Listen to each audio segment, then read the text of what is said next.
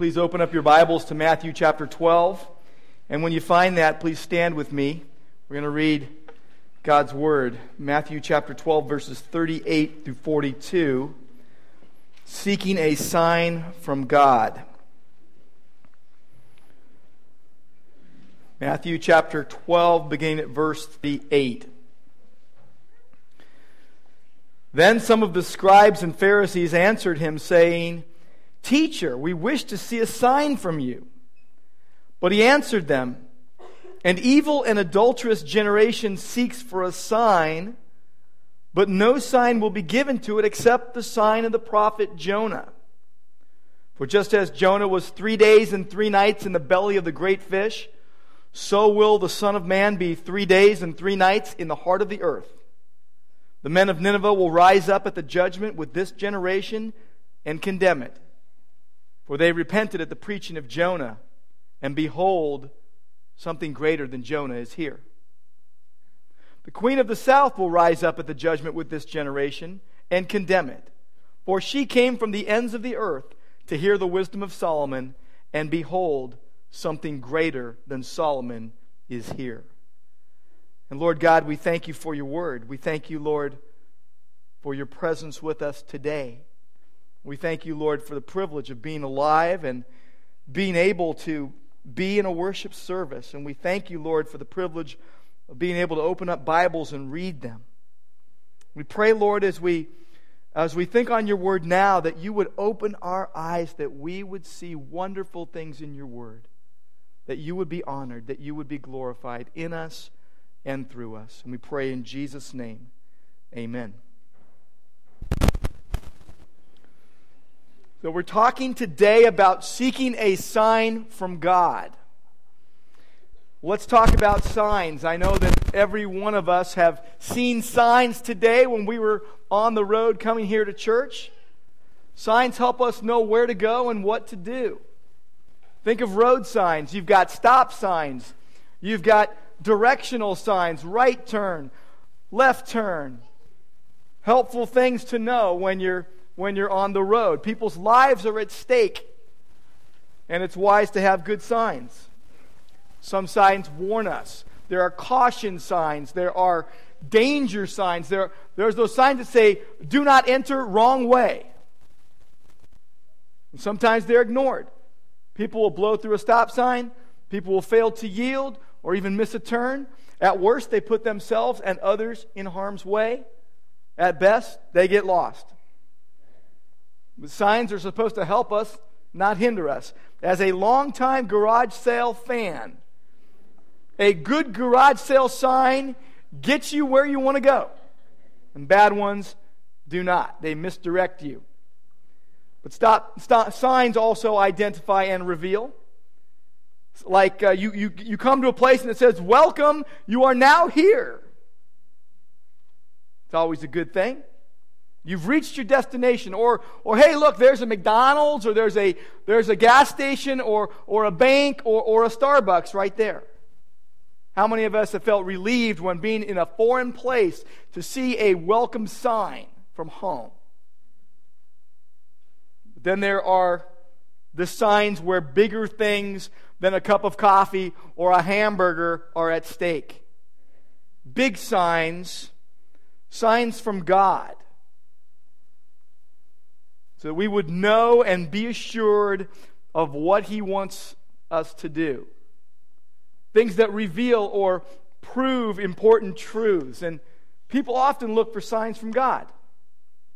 And many seek them sincerely. But what we see here in Matthew chapter 12, verses 38 to 42, gives us an example of evil-hearted people that sought signs from God for the wrong reasons.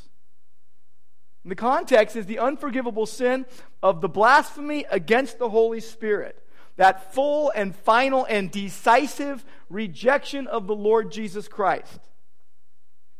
On the heels of that, Jesus has launched into a discussion of how our words reveal what is true about us spiritually. And how we will give an account on the day of judgment, even for every careless word that we have spoken. And now the Pharisees come back with a stinger of their own here. They ask for a sign. They ask Jesus to give them a miraculous sign. And notice here in verse 38, they call him teacher rather than Satan. Now it seems sincere enough, it seems honest enough, it seems simple enough. Verse 38, they say, "Teacher, we wish to see a sign from you." If only it were sincere. Their request was, as we shall see, was hypocritical and insincere. It was literally sarcastic. They were seeking their own agenda, not God's. And so when they asked Jesus, "Teacher, we want to see a sign from you," what they're really doing is they were demanding an on-the-spot miraculous miracle right then, right there from Jesus. They wanted Jesus to prove to them, without a doubt, before their very eyes, that he was the Messiah. Now, weren't the signs that Jesus already had given them sign enough? I mean, he had just healed a demon-possessed, blind, mute man. That wasn't miraculous enough? How about the man with the withered hand that he healed? How about the paralytic? How about the 2 demon-possessed men that he healed? How about the leper? How about all the people that Matthew tells us that Jesus healed them and freed them from what Satan's hold was on their life? Not miraculous enough? What would have been good enough? What it betrayed was an evil desire to control Jesus on the part of the scribes and the Pharisees. Their demand was both hypocritical, it was insulting. What they were trying to do was find ammo to say more bad things about Jesus. Jesus' response is very revealing. He refuses to play their game. He will not do wonders on demand, especially for these unbelieving skeptics. Verse 39, his answer is this. He says, "An evil and adulterous generation seeks for a sign, but you're not getting one, except what's already been given." An evil and adulterous generation seeks for a sign. That sounds good too, doesn't it? They were seeking a sign from God. But that wasn't good, because the idea of them seeking after, it wasn't just that they were looking for a sign. It was that they were looking by demanding. And it wasn't just that they were looking by demanding, but they were demanding that they would not believe unless he did it. They were demanding it as a necessity of faith. You know, the people that would say, "Unless you prove to me decisively in the way that I want it to be proved, I won't believe." So Jesus' response is very revealing. He calls them adulterous. It's a common Old Testament metaphor for idolatry, for false worship. And he rebukes that generation. He says that they were disobedient and unfaithful to God. And so he says, no sign is going to be given except the sign of the prophet Jonah. So let's look at Jonah. Jonah, Jesus is saying, if they would go back and do their homework, would let them know, would show them why Jesus came to earth, what he came to do. We see it in verses 39 to 41. Jesus says this. He says, "No sign will be given except the sign of the prophet Jonah. For just as Jonah was 3 days and 3 nights in the belly of the great fish, so the Son of Man will be 3 days and 3 nights in the heart of the earth." Let's think about Jonah for a moment. God told Jonah to go to Nineveh and to preach. And he was going to preach a very simple message. He was going to preach that they were to repent because of their wickedness, because of their sin against God. And if they did not repent, they would be destroyed. It's the same message that we give when we preach the gospel of the grace of God in Christ. Where we tell someone, here's what Jesus did. Believe it or perish. You may not say it in those exact words, but that's what you're saying when you're preaching the gospel. And Jonah was to go do this, but what did he do? He rebelled and he went in the opposite direction. He got on a ship that was sailing for Tarshish in the exact opposite direction. And God disciplined him for his disobedience. What happened? They were on this ship heading for Tarshish, and a great storm arose, and they were about to sink. They were unloading cargo. And he comes clean and says, it's me. The reason this is happening is because of me. Throw me overboard. And they do. And it tells us that God appointed, key word, God appointed a great fish. Some of your Bibles say whale. Some say sea monster. I don't know. It was big enough to swallow a grown man. And it was a big fish. And he looked as good as dead to most people if they would have seen it. In fact, you could say that he was toast. He was gone forever. But while he was in the belly of that fish, he had a change of heart. I don't know what it would have looked like. None of us have been there before. There's a lot of things we talk about, but I can guarantee you, none of us have been swallowed by a big fish and lived to tell about it. But all I know is this, that he was thinking about it and he came to his senses and he repented right there in the belly of the fish. And so the Bible tells us that God had the fish spit Jonah out onto the shore. Literally, he hurled him out. He vomited him out. He spewed him out. Whatever word you use. Now, what happened when he got out? He went straight to Nineveh and he preached the message that God had wanted him to preach. And what did the people do? The people repented. The people turned from their sins and they received God's mercy. Jonah being in the fish for 3 days parallels the period of Jesus' death, and not only his death but his resurrection. And this is Jesus' first clear prediction of his death in Matthew. 3 days and 3 nights. It was a Jewish way of referring to any portion of 3 calendar days. There is no need to see a contradiction here with the traditional Holy Week chronology, which many have done, including a Friday crucifixion and a Sunday resurrection, or somehow to propose alternative chronologies that some have done as well.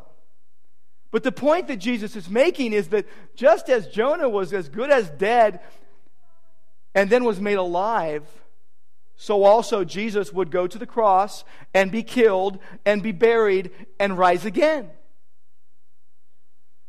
That's what Jesus is saying. And the Pharisees denied those facts. The Pharisees refused to believe and be saved. The Pharisees refused to repent. In fact, Luke chapter 16, verse 31 says that even if someone should rise from the dead, it would not convince the hard-hearted. Even the resurrection will not turn the hearts of some. And so Jesus says the men of Nineveh will rise up. It means that they will take their stand. They will come forth as witnesses against Christ's generation. And they will condemn them at the judgment. There is going to be a judgment where each one will give account for what they have done. And the men of Nineveh will rise up and witness against them. In verse 42, Jesus also makes a comparison with Solomon. It says that the queen of the south, the queen of Sheba, we see this in 1 Kings chapter 10, that she went to the nth degree to seek out wisdom. And the Pharisees weren't willing to do anything but to accuse and attack. She had traveled far to hear the wisdom of Solomon. But the people of Jesus' time on earth had Jesus right there with them. David's greater son. Their greater king. And he was with them preaching the gospel. And they showed little interest. The Gentiles in Jonah's day and the Gentiles in Solomon's time believed after hearing God's lesser spokesman, while this generation refused to believe even after hearing of one greater. Something greater. The greatest of all was present with them, and they would not believe. It's as if Jesus is saying, you are going to continue to disbelieve in spite of all that I say or do.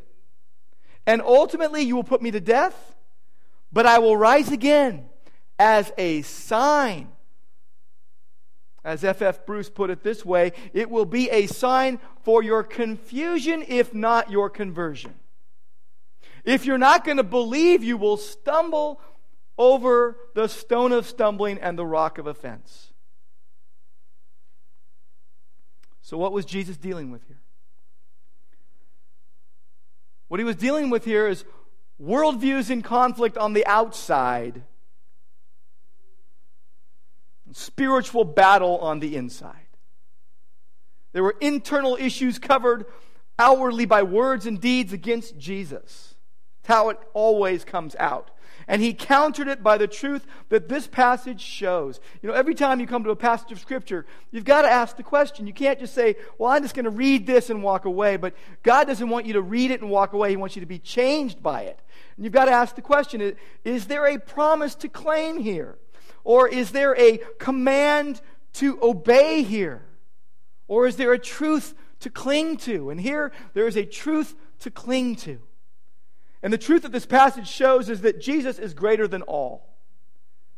And that God's word alone is reason to believe. Jesus took them to the word of God, Jonah the prophet, took them to the story of Solomon and his wisdom, took him to the prophets, took him to the book of wisdom, to show them that he is greater than all, and God's word alone is reason to believe.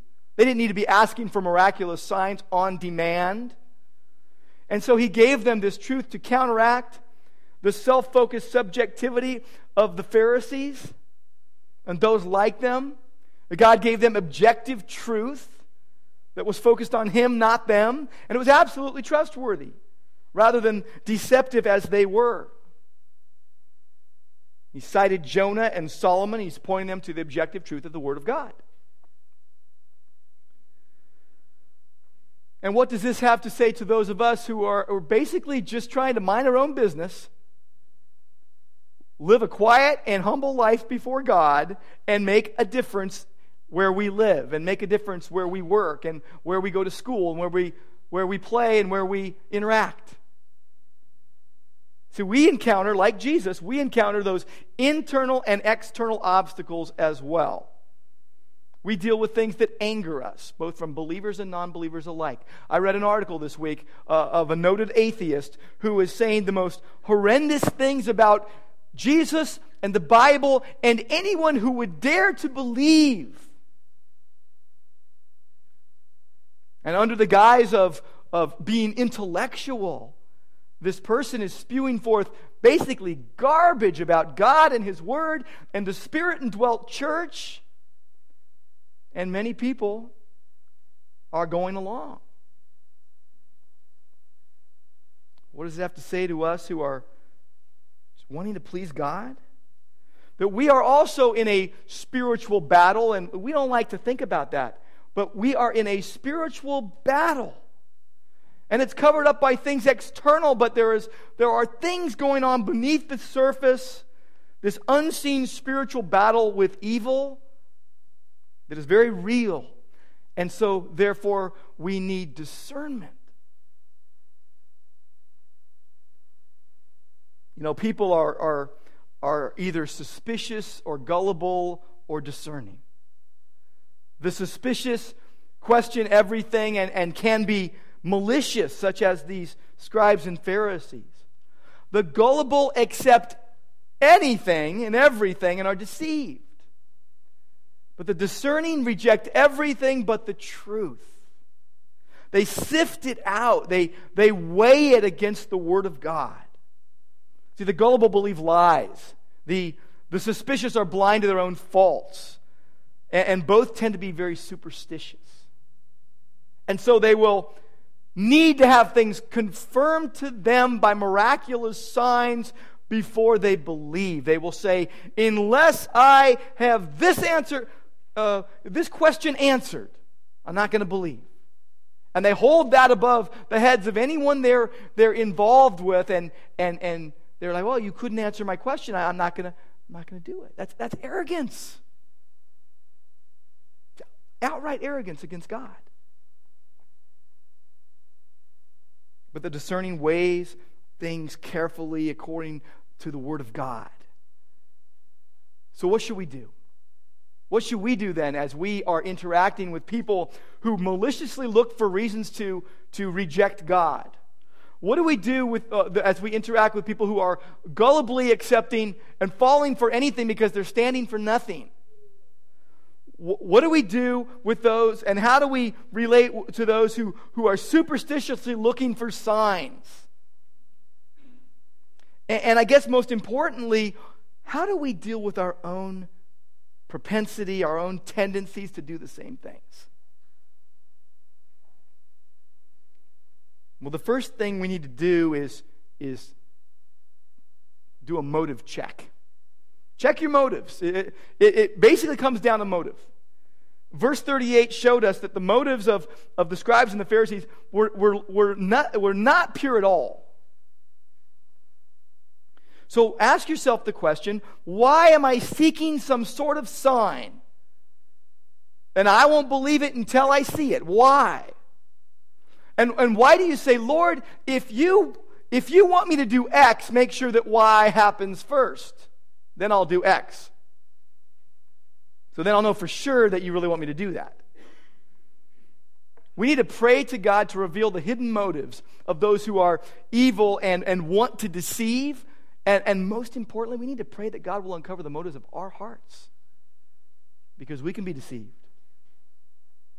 What does James tell us? James in chapter 4 says that you do not have because you do not ask. And you ask and do not receive because you ask wrongly to spend it on your passions. There was wrong motives. It even says in James 4:4, you adulterous people. Do you not know that friendship with the world is enmity with God? You make yourself out to be an enemy of God. So we got to ask the question, do I really want what God wants, or is it really what I want and I'm going to try to put a God covering over it? The second thing we need to do is rely on God's power. Rely on God's power. Verses 39 to 41, speaking of Jonah, is really pointing to God's power, and God's power is resurrection power.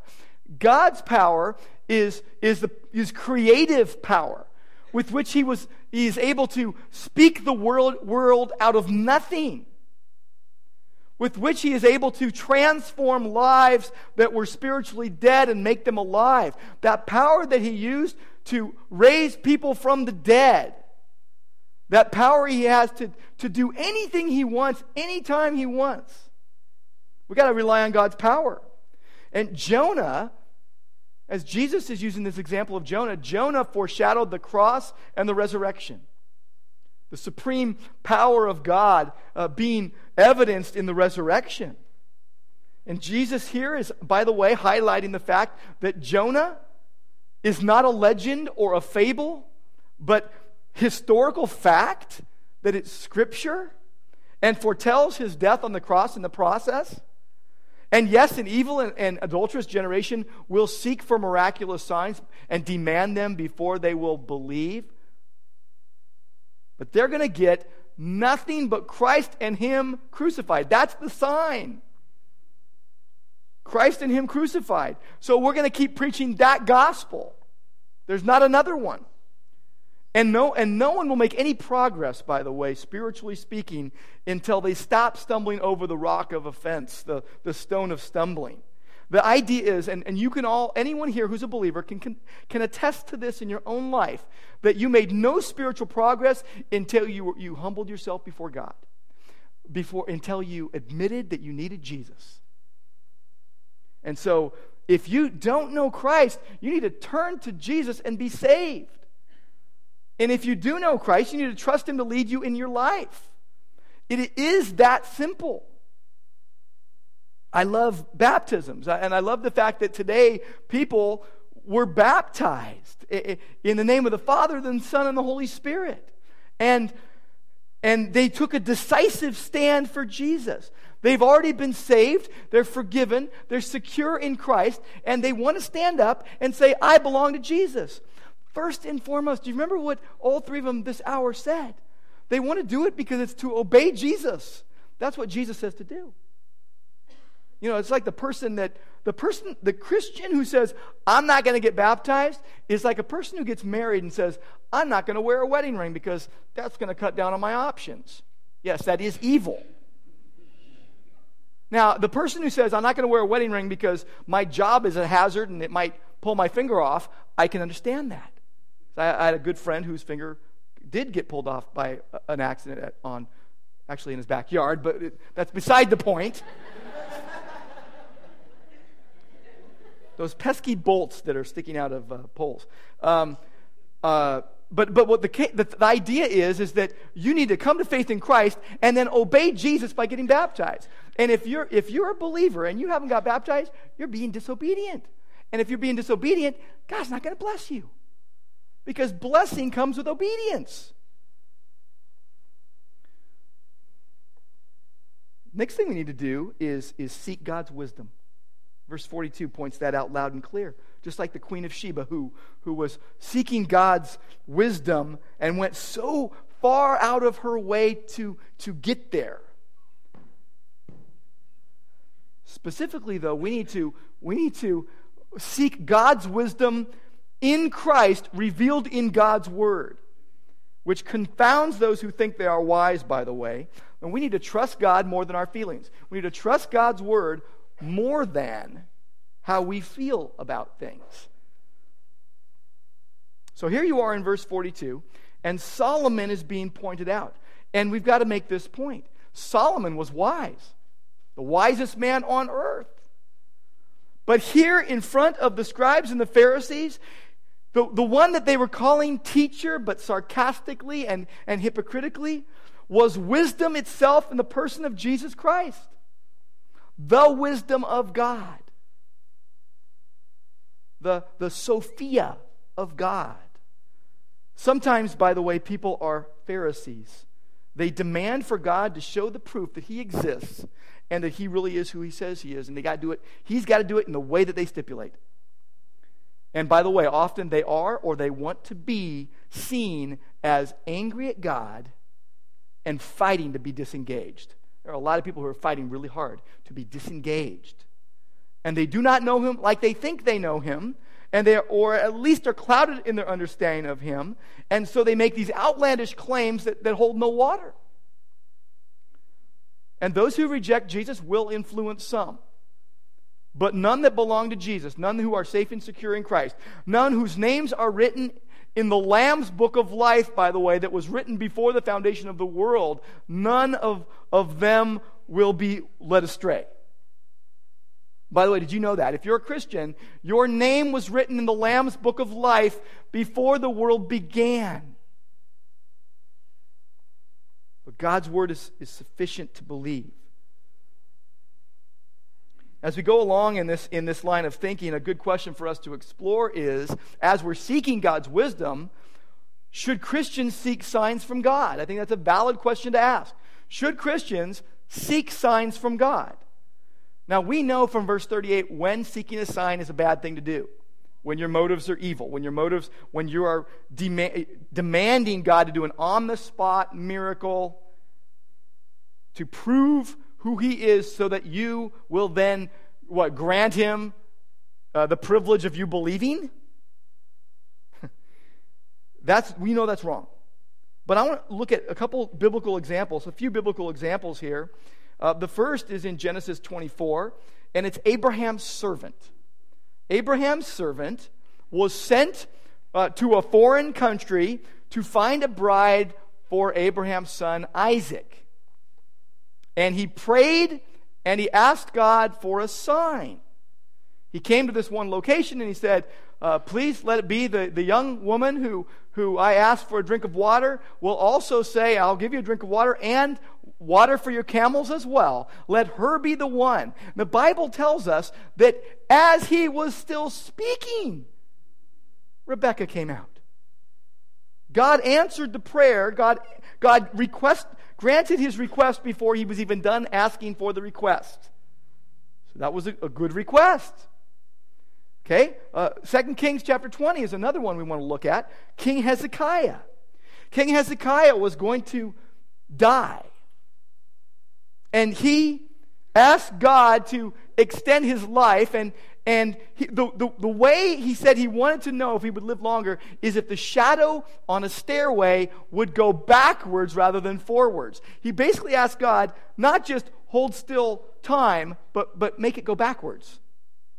And God did it. God made the shadow go backwards on the steps, 10 steps, rather than the way it was supposed to go forward. God honored his request. But the one I really want to look at is in Judges chapter 6. So go there with me, if you will. Judges chapter 6, and it's about Gideon. And by the way, this is the story of when Gideon put a fleece out before God. You might know that terminology, laying out a fleece or throwing a fleece out before God. Someone may even tell you, hey, you don't know what to do? Let's put a fleece out before God and we'll pray about it and then see if God answers us. And so the idea of laying out a fleece to God came from right here in Judges 6. Let me just summarize part of it before we get to a few of the verses we want to read. Israel had returned to idolatry. They were worshiping false gods, and God gave them over into the hands of the Midianites for 7 years as judgment against that sin. And the Lord appeared to Gideon, who was threshing wheat by hand in the bottom of a grape press to keep it away from the Midianites. It was in a time of famine. And Gideon is sent by God to defeat the Midianites. And he builds an altar to God. He calls it Jehovah Shalom. The Lord is our peace. The Lord sends peace. And he shows faith in a time of famine by actually giving a sacrifice to God of a young goat and some unleavened bread. And he pulls down the family altar at God's request that was to Baal. His dad had erected this altar. And he raises up an altar of worship to God, to the one true God. And the people were so angry that he did it, they were going to kill him. But his father, Joash, keeps the people from killing him the next morning. And then God's Spirit comes mightily upon Gideon, and Gideon blows the trumpet and rallies the people for war against the Midianites. And then the fleece episode, repeated twice, where God actually reassures him of his call on his life. And the question we've got to ask, and this is what he did, by the way, he says, one time he says, let the fleece be dry, but the ground be wet. And the other one, when I put this out overnight, let the fleece be wet and the ground be dry and all that. And God granted this for him. But the question we've got to ask is, was this faith or doubt and fear on the part of Gideon? And was Gideon right to do this? And should we do things like this as we're seeking to know what God wants us to do? That's the question. The answer I'm going to give you is this: no. We should not do what Gideon did. Why? Now, let me go to verse 14 of Judges 6.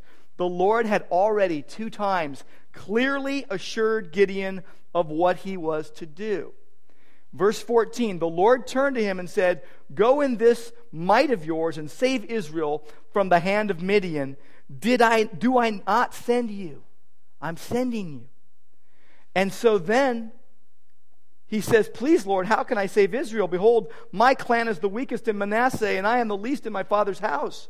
And the Lord said to him again, verse 16, but I will be with you, and you shall strike the Midianites as one man. So God had already assured him. So he was acting in unbelief. He was wavering. He was doubting. And here's another thing. God had already given him a sign. Verse 17. Verse 17, here's what he says. He says, if now I have found favor in your eyes, then show me a sign that it is you who speaks with me. Please do not depart from here until I come to you and bring out my present and set it before you. And he said, the angel of the Lord said, I will stay until you return. And he goes and prepares that goat and the bread, and the angel of the Lord takes the tip of his staff, touches it, and it burns with fire. It consumes the offering, and then he leaves. He has had this sign of assurance that God really had spoken to him. And then he asks about the whole fleece thing. So no, you shouldn't do that. The last one I want to show is Thomas. John chapter 20. The post-resurrection Jesus is been showing himself to the disciples, but Thomas was not with them when at first Jesus showed himself to them. And so, verse 25 of John chapter 20, the other disciples say to Thomas, we have seen the Lord. And he says to them, unless I see in his hands the mark of the nails, and place my finger into the mark of the nails, and place my hand into his side, I will never believe. 8 days later, they're inside, they're gathered, and Thomas is with them. The doors are locked, and Jesus appears in their midst. He comes and stands among them, and he says, peace be with you. Wonderful words to hear from the resurrected Jesus. This is the peace he had promised. Peace be with you. And then he says to Thomas, he's looking right at Thomas, and he's talking to Thomas, the one who said, I will not believe unless God does this. Here's what he said. Put your finger here and see my hands, and put out your hand and place it in my side. And then he said, do not disbelieve, but believe. He's correcting him. And Thomas answered, my Lord and my God. And Jesus said, have you believed because you've seen me? Blessed are those who have not seen and yet have believed. By the way, there and everywhere, then and now.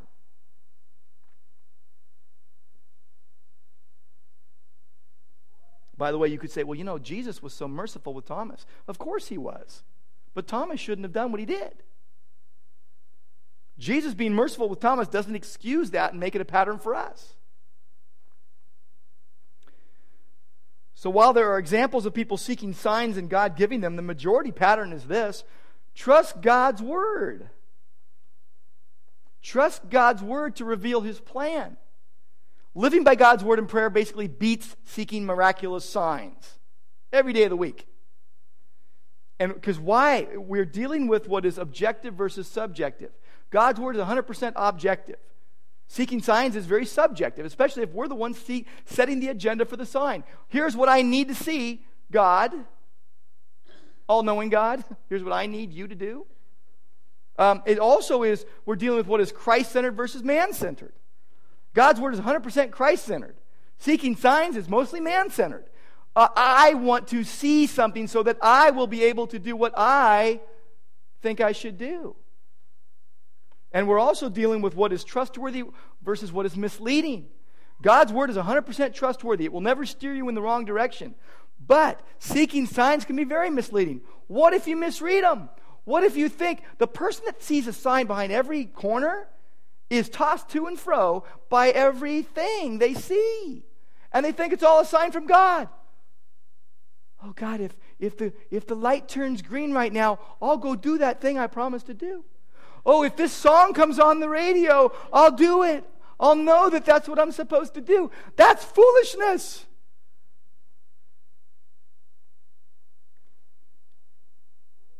It is right to sincerely seek confirmation from God. It is wrong to set the stipulations.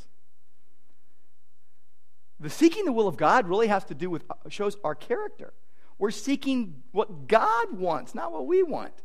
And so when you seek the will of God, there are plenty of things that will be ruled out and ruled in immediately.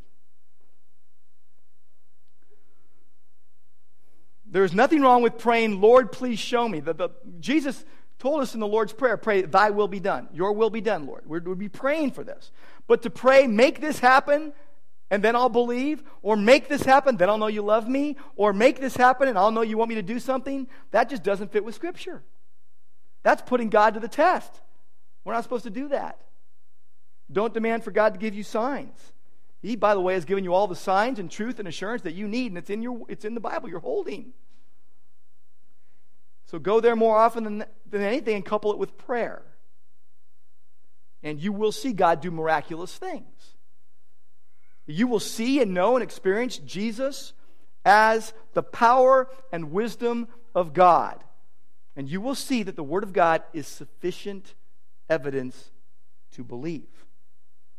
We must be careful, because a person can sincerely want to know what God wants, but neglect the Word of God in the process of that seeking.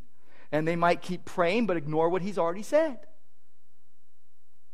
So we must sincerely seek God in prayer, coupled with a deep hunger for His Word that drives us to Scripture as the definitive answer.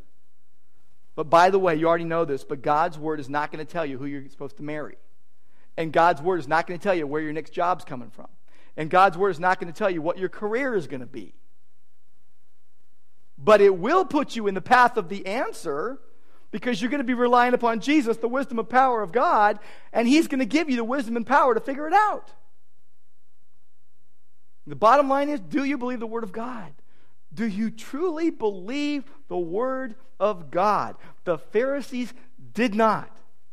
And God had already revealed His will to them through His Word.